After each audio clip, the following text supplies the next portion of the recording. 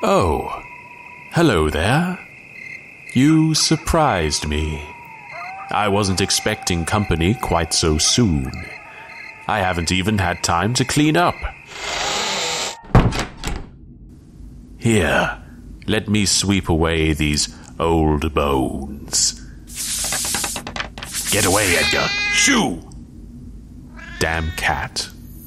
Anyway, where was I? Oh yes, tonight's entertainment. First, you should put on your evening wear, because we're invited to the big party at Prince Prospero's. I'm told it should be a scream. Just don't wear red. After we escape from that, we'll have to don our wet work clothes, because we have an original story called Rain. So settle in, dear listener. For now, it's time to listen to the dark.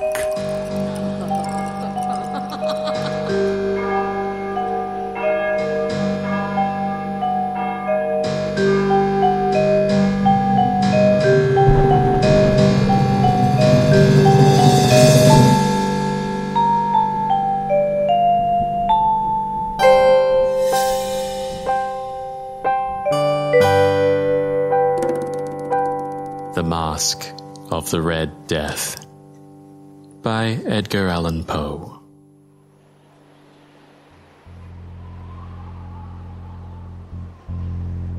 The Red Death had long devastated the country. No pestilence had ever been so fatal or so hideous. Blood was its avatar and its seal, the redness and the horror of blood.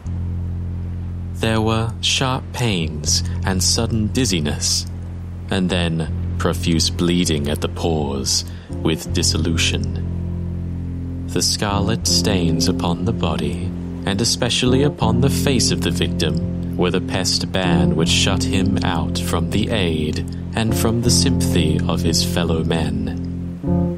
And the whole seizure, progress, and termination of the disease were the incidents of half an hour. But the Prince Prospero was happy and dauntless and sagacious. When his dominions were half depopulated, he summoned to his presence 1,000 hale and light-hearted friends from among the knights and dames of his court, and with these retired to the deep seclusion of one of his carcelated abbeys. This was an extensive and magnificent structure, the creation of the prince's own eccentric yet august taste. A strong and lofty wall girdled it in. This wall had gates of iron. The courtiers, having entered, brought furnaces and massy hammers and welded the bolts. They resolved to leave means neither of ingress or egress to the sudden impulses of despair or of frenzy from within. The abbey was amply provisioned. With such precautions, the courtiers might bid defiance to contagion. The external world could take care of itself. In the meantime, it was folly to grieve or to think. The prince had provided all the appliances of pleasure. There were buffoons, there were improvisatori, there were ballet dancers, there were musicians, there was beauty, there was wine. All these and security were within. Without was the Red Death. It was towards the close of the 5th or 6th month of his seclusion, and while the pestilence raged most furiously abroad, that the Prince Prospero entertained his 1,000 friends at a masked ball of the most unusual magnificence. It was a voluptuous scene, that masquerade. But first, let me tell of the rooms in which it was held. There were 7, an imperial suite. In many palaces, however, such suites form a long and straight vista, while the folding doors, slide back nearly to the walls on either hand, so that the view of the whole extent is scarcely impeded. Here, the case was very different, as might have been expected from the Duke's love of the bizarre. The apartments were so irregularly disposed that the vision embraced but little more than one at a time. There was a sharp turn at every 20 or 30 yards, and at each turn a novel effect. To the right and left, in the middle of each wall, a tall and narrow Gothic window looked out upon a closed corridor which pursued the windings of the suite.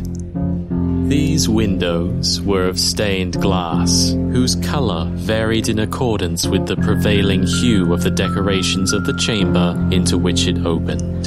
That at the eastern extremity was hung, for example, in blue, and vividly blue were its windows. The second chamber was purple in its ornaments and tapestries, and here the panes were purple. The third was green throughout, and so were the casements. The fourth was furnished and lighted with orange, the fifth white, the sixth with violet. The seventh apartment was closely shrouded in black velvet tapestries that hung all over the ceiling and down the walls, falling in heavy folds upon a carpet of the same material and hue. But in this chamber only, the color of the windows failed to correspond with the decorations. The panes here were scarlet, a deep blood color. Now, in no one of the 7 apartments was there any lamp or candelabrum amid the profusion of golden ornaments that lay scattered to and fro or depended from the roof. There was no light of any kind emanating from lamp or candle within the suite of chambers. But in the corridors that followed the suite, there stood, opposite to each window, a heavy tripod, bearing a brazier of fire that projected its rays through the tinted glass and so glaringly illumined the room. And thus were produced a multitude of gaudy and fantastic appearances. But in the western or black chamber, the effect of the firelight that streamed upon the dark hangings through the blood-tinted panes was ghastly in the extreme, and produced so wild a look upon the countenances of those who entered, that there were few of the company bold enough to set foot within its precincts at all. It was in this apartment, also, that there stood against the western wall a gigantic clock of ebony. Its pendulum swung to and fro with a dull, heavy, monotonous clang. And when the minute hand made the circuit of the face, and the hour was to be stricken, there came from the brazen lungs of the clock a sound which was clear and loud and deep and exceedingly musical, but of so peculiar a note and emphasis that, at each lapse of an hour, the musicians of the orchestra were constrained to pause momentarily in their performance to hearken to the sound. And thus the waltzes perforce ceased their evolutions, and there was a brief disconcert of the whole gay company. And while the chimes of the clock yet rang, it was observed that the giddiest grew pale, and the more aged and sedate passed their hands over their brows, as if in confused reverie or meditation. But when the echoes had fully ceased, a light laughter at once pervaded the assembly. The musicians looked at each other and smiled as if at their own nervousness and folly, and made whispering vows, each to the other, that the next chiming of the clock should produce in them no similar emotion. And then, after the lapse of 60 minutes, which embraced 3,600 seconds of the time that flies, there came yet another chiming of the clock. And then were the same disconcert and tremulousness and meditation as before. But In spite of these things, it was a gay and magnificent revel. The tastes of the Duke were peculiar. He had a fine eye for colours and effects. He disregarded the decora of mere fashion. His plans were bold and fiery, and his conceptions glowed with barbaric lustre. There are some who would have thought him mad. His followers felt that he was not. It was necessary to hear and see and touch him to be sure that he was not. He had directed, in great part, the movable embellishments of the 7 chambers upon occasion of this great feat, and it was his own guiding taste which had given character to the masqueraders. Be sure they were grotesque. They were much glare and glitter and piquancy and phantasm, much of what has been since seen in Hernani. There were arabesque figures with unsuited limbs and appointments. There were delirious fancies such as the madman fashions. There were much of the beautiful, much of the wanton, much of the bizarre, something of the terrible, and not a little of that which might have excited disgust. To and fro in the 7 chambers there stalked, in fact, a multitude of dreams, and these, the dreams, writhed in and about, taking hue from the rooms, and causing the wild music of the orchestra to seem as the echo of their steps. And anon, there strikes the ebony clock which stands in the hall of the velvet.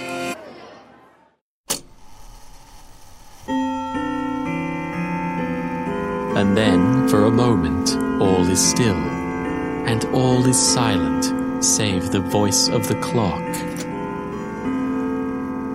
The dreams are stiff frozen as they stand, but the echoes of the chime die away. They have endured but an instant, and a light, half-subdued laughter floats after them as they depart. And now again the music swells, and the dreams live and writhe to and fro more merrily than ever, taking hue from the many-tinted windows through which stream the rays from the tripods.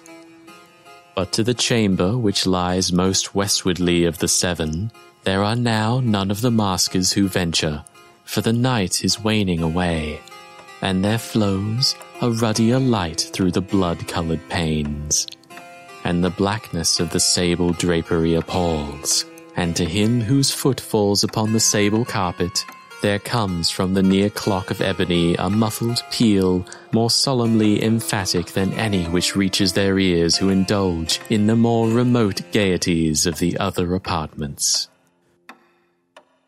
But these other apartments were densely crowded, and in them beat feverishly the heart of life, and the revel went whirlingly on, until at length there commenced the sounding of midnight upon the clock. And then the music ceased, as I have told, and the evolutions of the waltzes were quieted, and there was an uneasy cessation of all things, as before.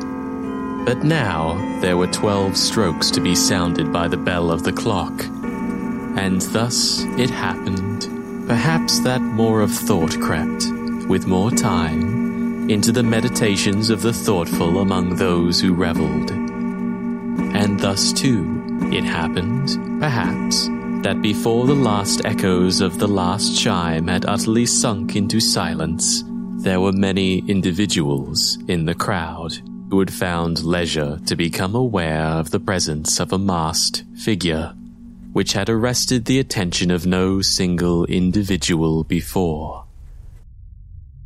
And the rumour of this new presence having spread itself whisperingly around, there arose at length from the whole company a buzz, or murmur, expressive of disapprobation and surprise, then, finally, of terror, of horror, and of disgust. In an assembly of phantasms, such as I have painted, it may well be supposed that no ordinary appearance could have excited such sensation. In truth, the masquerade license of the night was nearly unlimited, but the figure in question had out-Heroded Herod and gone beyond the bounds of even the prince's indefinite decorum. There are chords in the hearts of the most reckless which cannot be touched without emotion. Even with the utterly lost, to whom life and death are equally jests, there are matters of which no jest can be made. The whole company, indeed, seemed now deeply to feel that in the costume and bearing of the stranger, neither wit nor propriety existed. The figure was tall and gaunt, and shrouded from head to foot in the habiliments of the grave. The mask which concealed the visage was made so nearly to resemble the countenance of a stiffened corpse that the closest scrutiny must have had difficulty in detecting the cheat. And yet, all this might have been endured, if not approved by the mad revellers around. But the mummer had gone so far as to assume the type of the Red Death. His vesture was dabbled in blood, and his broad brow, with all the features of the face, were besprinkled with the scarlet horror. When the eyes of Prince Prospero fell upon this spectral image, which, with a slow and solemn movement, as if more fully to sustain its role, stalked to and fro among the waltzers, he was seen to be convulsed in the first moment with a strong shudder either of terror or distaste, but in the next his brow reddened with rage. "Who dares?" he demanded hoarsely of the courtiers who stood near him. "Who dares insult us with this blasphemous mockery? Seize him and unmask him, that we may know whom we have to hang at sunrise from the battlements." It was in the eastern or blue chamber in which stood the Prince Prospero as he uttered these words. They rang throughout the 7 rooms loudly and clearly, for the prince was a bold and robust man, and the music had become hushed at the waving of his hand. It was in the blue room where stood the prince, with a group of pale courtiers by his side. At first, as he spoke, there was a slight rushing movement of this group in the direction of the intruder, who, at the moment, was also near at hand, and now, with deliberate and stately step, made closer approach to the speaker. But from a certain nameless awe with which the mad assumptions of the mummer had inspired the whole party, there were found none who put forth hand to seize him, so that, unimpeded, he passed within a yard of the prince's person, and, while the vast assembly, as if with one impulse, shrank from the centers of the rooms to the walls, he made his way uninterruptedly, but with the same solemn and measured step which had distinguished him from the first. Through the blue chamber to the purple, through the purple to the green, through the green to the orange, and through this again to the white, and even thence to the violet, ere a decided movement had been made to arrest him. It was then, however, that the Prince Prospero, maddening with rage and the shame of his own momentary cowardice, rushed hurriedly through the 6 chambers, while none followed him on account of a deadly terror that had seized upon all. He bore aloft a drawn dagger, and had approached in rapid impetuosity to within 3 or 4 feet of the retreating figure, when the latter, having attained the extremity of the velvet apartment, turned suddenly and confronted his pursuer. There was a sharp cry, and the dagger dropped gleaming upon the sable carpet, upon which, instantly afterwards, fell prostrate in death the Prince Prospero. Then, Summoning the wild courage of despair, a throng of the revelers at once threw themselves into the black apartment, and, seizing the mummer, whose tall figure stood erect and motionless within the shadow of the ebony clock, gasped, in unutterable horror, at finding the grave cerements and corpse-like mask, which they had handled with so violent a rudeness, untenanted by any tangible form. And now was acknowledged the presence of the Red Death. He had come like a thief in the night, and one by one dropped the revelers in the blood-bedewed halls of their revel, and died each in the despairing posture of his fall. And the life of the ebony clock went out with that of the last of the gay, and the flames of the tripods expired, and darkness and decay, and the Red Death held illimitable dominion over all.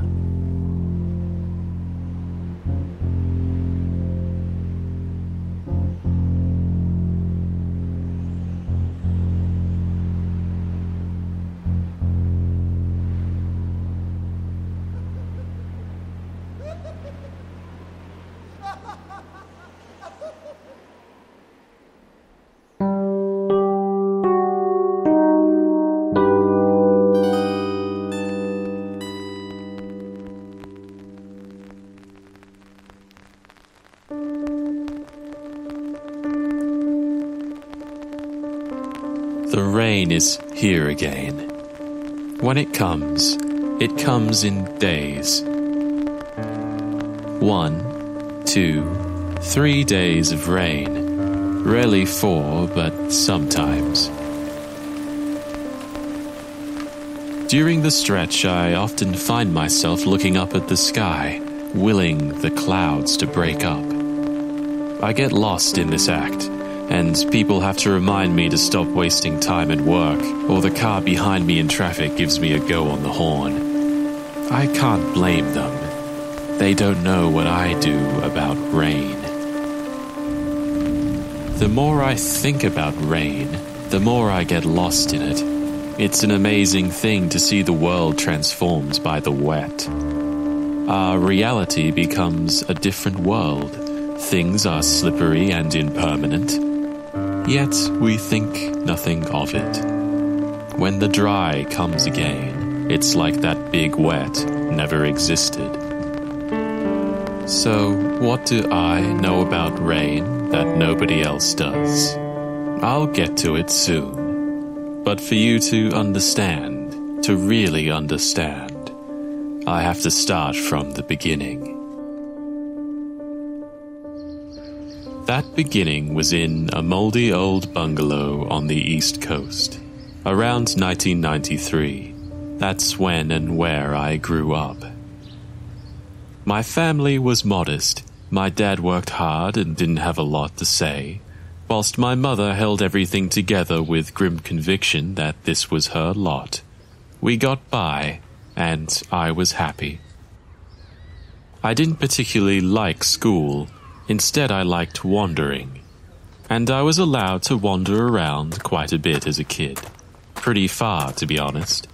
Not that I let my mother know just how far. My best friend at the time lived next door, Kit. When I remember about him and me, I suppose that he was actually pretty rotten.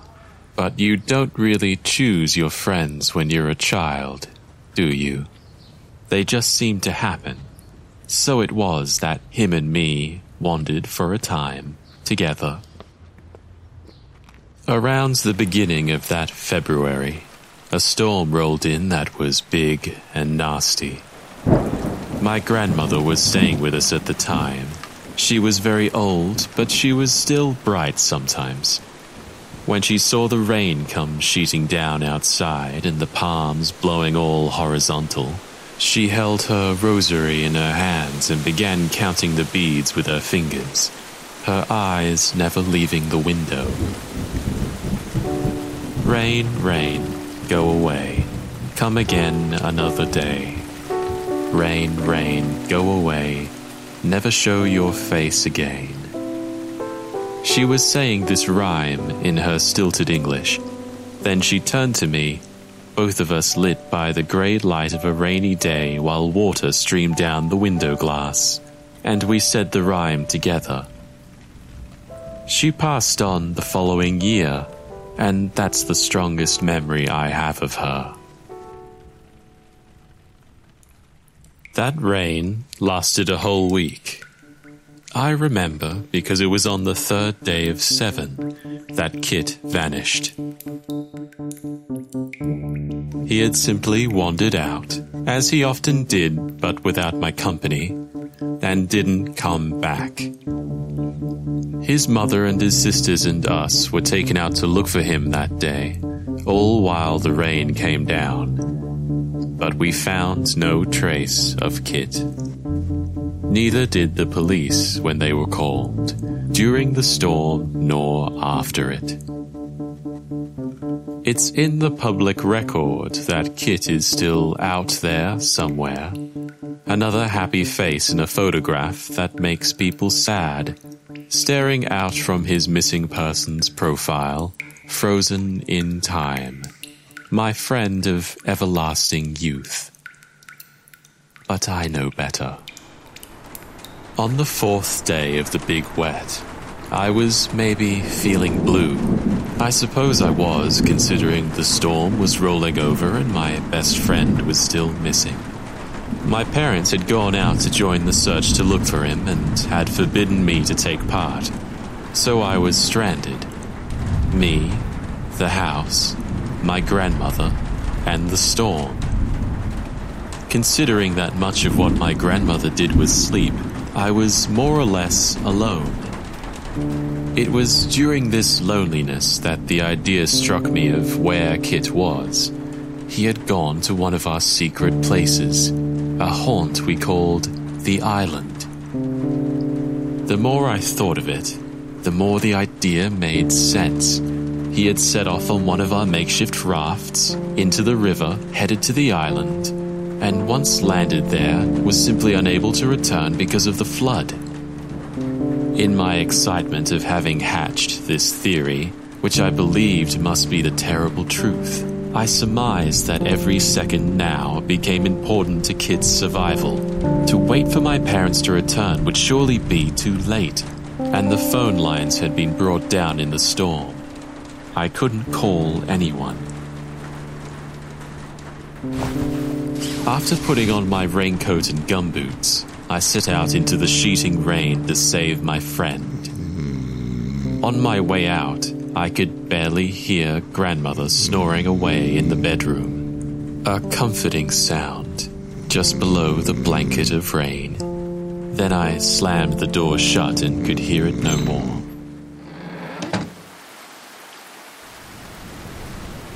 By the time I made it to the mangrove forest on the banks of the river, my clothes were wet through. Such was the wetness of the world at this point that when I stepped onto the mud bank, my feet quickly sank in up to my ankles. I lost one gumboot there, to the suction of the mud. The river was swollen, way past any height I'd ever seen it. When I made it to the secret spot where Kit and I had hidden our wooden rafts, it was half submerged, but I could clearly see that Kit's raft was gone. I felt a prickle of excitement, and also of a little pride. I was, after all, on the right track, like Sherlock Holmes. I don't remember seeing anybody else out in that weather. Not that I could see very far, maybe a few 100 meters or so. But if they had been there, they would have seen a strange sight. A small child, up to his waist in a flooding river, pulling a rickety raft out of the mangroves with all his might. Even stranger still, when that child finally got his raft out on the water truly, and untied a makeshift oar from the side of it, and began paddling hell for leather towards a very small island, completely covered with green shrubbery. The current was stronger than I was used to, had expected, and my arms quickly began to tire. Various lost things floated past me on the current. Things I had never seen before on the water. Plastic bottles, tangled netting, a tennis racket, traffic cones, shoes. They drifted across my path as I desperately kept my line so that I would not be swept down the river and out to sea. My exertions were not in vain. Slowly but surely, the island loomed large in front of me. What once looked very small, a tiny outcrop peeking out against the flooded river, now took on some of its former glory. It looked just as shadowy, filled with a heavy darkness, as when Kit and me first landed on a sunny day some aeons ago, it seemed. The difference was that it was half underwater, which only heightened its ominous nature. My arms felt like jelly as I forced the last few paddles, which served to bring my raft into a tangle of mangrove branches, which were just above the waterline. One hooked my raft and braced it against the current, allowing me to scramble onto it, much like a waterlogged rat scrambles. When I made it to the shore, my feet sank again into the soft mud, but this time I kept my remaining boot. If you've ever walked amongst the mangroves on the banks of a river, you'll know there are, dotted amongst the muddy sand, little stalks sticking upright like fingers. Amongst these I walked, and my one bare foot was poked painfully by these upreaching saplings. And still the rain fell. The roar of it filled my ears. Everywhere around me was the sound, the taste, the smell, the feel of water. Into this wall of water I tried to call my friend's name. It hardly echoed.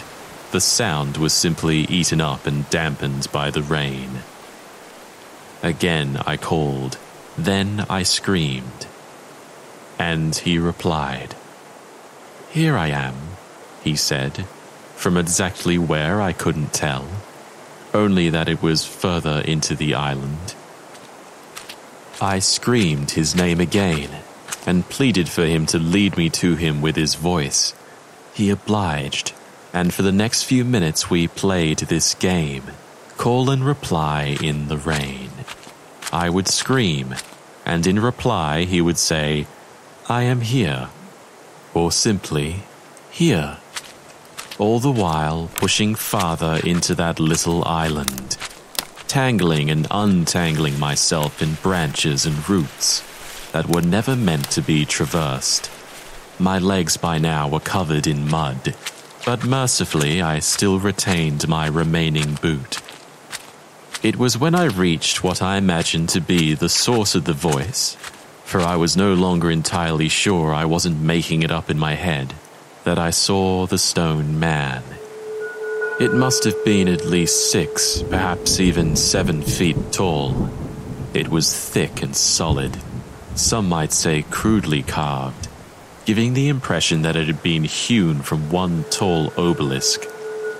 Its features were squat and stolid, its neck hardly even discernible from its head, which bore a terrible expression, the eyes and mouth wide open, as if frozen in a scream, from all of which gushed water. This water ran down the front of its body like a type of sickly discharge, one that never seemed to end. As strange as this sounds, it might have looked more alarming, but the way in which its whole surface appeared to be worn smooth by the flow of the water made it look like it belonged in this world of the storm. For a few moments, I don't know if it was seconds or minutes, I was there, alone with that statue on that tiny island. It wasn't here the last time we came, but here it was, as if it had floated down and landed with the storm, its wet eyes wide and its mouth screaming with water. I, too, would have screamed. I'd felt it welling up in my throat, and for a moment I wondered if I would try, and only eject liquid, just like the statue. I was about to find out when Kit appeared from behind it. He simply stepped out to the side of it, as if hiding behind the stone had been the most natural thing in the world. He was wearing his raincoat with the hood up, and like me, he was wet through. "Kit," I said, relieved. I moved towards him, but stopped short. There was something in the back of my head that told me to. Instead, I looked at him, and saw that despite the fact it was undeniably my friend, I couldn't quite see all of his face from under that hood, just his mouth. "Kit," I said again. For a few seconds, all he did was stand there, next to the stone. Then, he slowly placed a hand on the arm of the thing. I can't explain it, but the very idea of touching it made me dizzy, and I stumbled where I stood. His mouth, which had been expressionless, then began to curl into the half-moon of a smile. It parted its lips to speak, but to my horror and disgust, clear bubbling water began to stream out of it. "Here I am," he said, in a voice that was all gurgles and bubbles. Slowly and deliberately, he raised his other arm in my direction, and made a beckoning motion with his hand.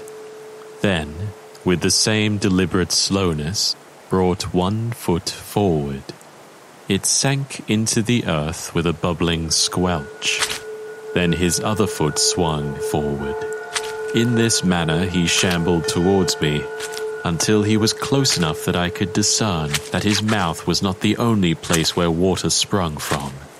Streams of it ran down his legs and pooled in muddy pockets, far more than could be accounted for by the rain. The half-moon smile spoke again as he advanced. "Come with me," it said. All of this under the unblinking gaze of the insane stone marker, which stood motionless but saw all. Faced with this scene, I am ashamed to admit, I closed my eyes and clenched my fists. My conscious mind had shut down, freezing me to the spot, and I resigned myself, in some wretched corner of my soul, to being touched. Strangely, I felt most in fear of this, the touch of this thing, which had all appearances of my friend but was somehow different. Like his caress of the stone idol had made me uneasy, I mentally recoiled at the prospect of him doing the same to me. All this, I thought, in the darkness of my mind, stimulated by a fear so profound it immobilized my physical body. Just as I thought I must surely be touched, the image of my grandmother came to me, as she was when she had, days ago, worryingly looked upon the incoming storm and recited that children's rhyme. Almost without thought, I began to recite it too. My fists unclenched, and the knot in my stomach began to loosen. I opened my eyes and spoke the rhyme. What greeted my vision was not the face of my friend, but the stone man, as close to me as an arm's length. I could see up close its hewn and pockmarked face, worn away by the ages but still craving and yearning. For what, I was unsure of, only that I must not give it succor. As frightened as I was by its sudden proximity, I spoke the rhyme loudly. As I did, a strange thing occurred in the face of the stone man. It appeared at once to stretch and elongate ever so subtly, so that the mouth grew more open, this time in a true scream of madness. It retreated, pivoting from one leg to the other, as if shifted by invisible hands, and fell backwards over the crest of the island. When I ran up to the crest to look upon it, I saw nothing but the slope of the island disappearing into the river. It had disappeared from the world, leaving me alone with the mud, the river, and the rain. And even that seemed to be easing. When I finally returned home, maybe an hour or two later, sodden, sorry, and filthy, my grandmother had just woken. She stood in the hallway of our bungalow house and looked at me sideways in a way that was almost unbelieving. "Darling, you forgot your boot," she said, absent-mindedly. Then, as if in a dream, she plodded to the kitchen and began making 2 cups of hot chocolate. I looked down at my muddy feet, one wearing a gumboot, the other lacking, which I had lost on the mud bank. Then I cleaned up so that no evidence of my misadventure could be detected. I have moved away from where I grew up. I haven't seen that island for many years. But when the rain comes and the world is transformed, I think perhaps I spy in the reflection of a puddle or fountain my old friend. When I am especially tired, I fancy that he is beckoning with one hand for me to join him, to go to another world that we only see glimpses of when it rains. But then, I'm sure it is not him at all, but the face of the stone man, its eyes and mouth running with water, yearning to be touched.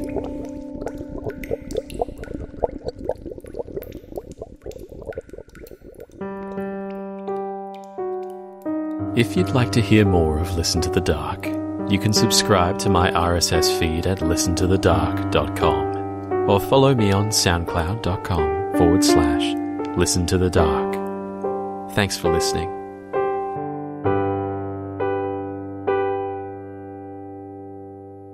Listen to the Dark is produced by myself, David Blackwell. This recording or the original stories featured may not be reproduced without permission.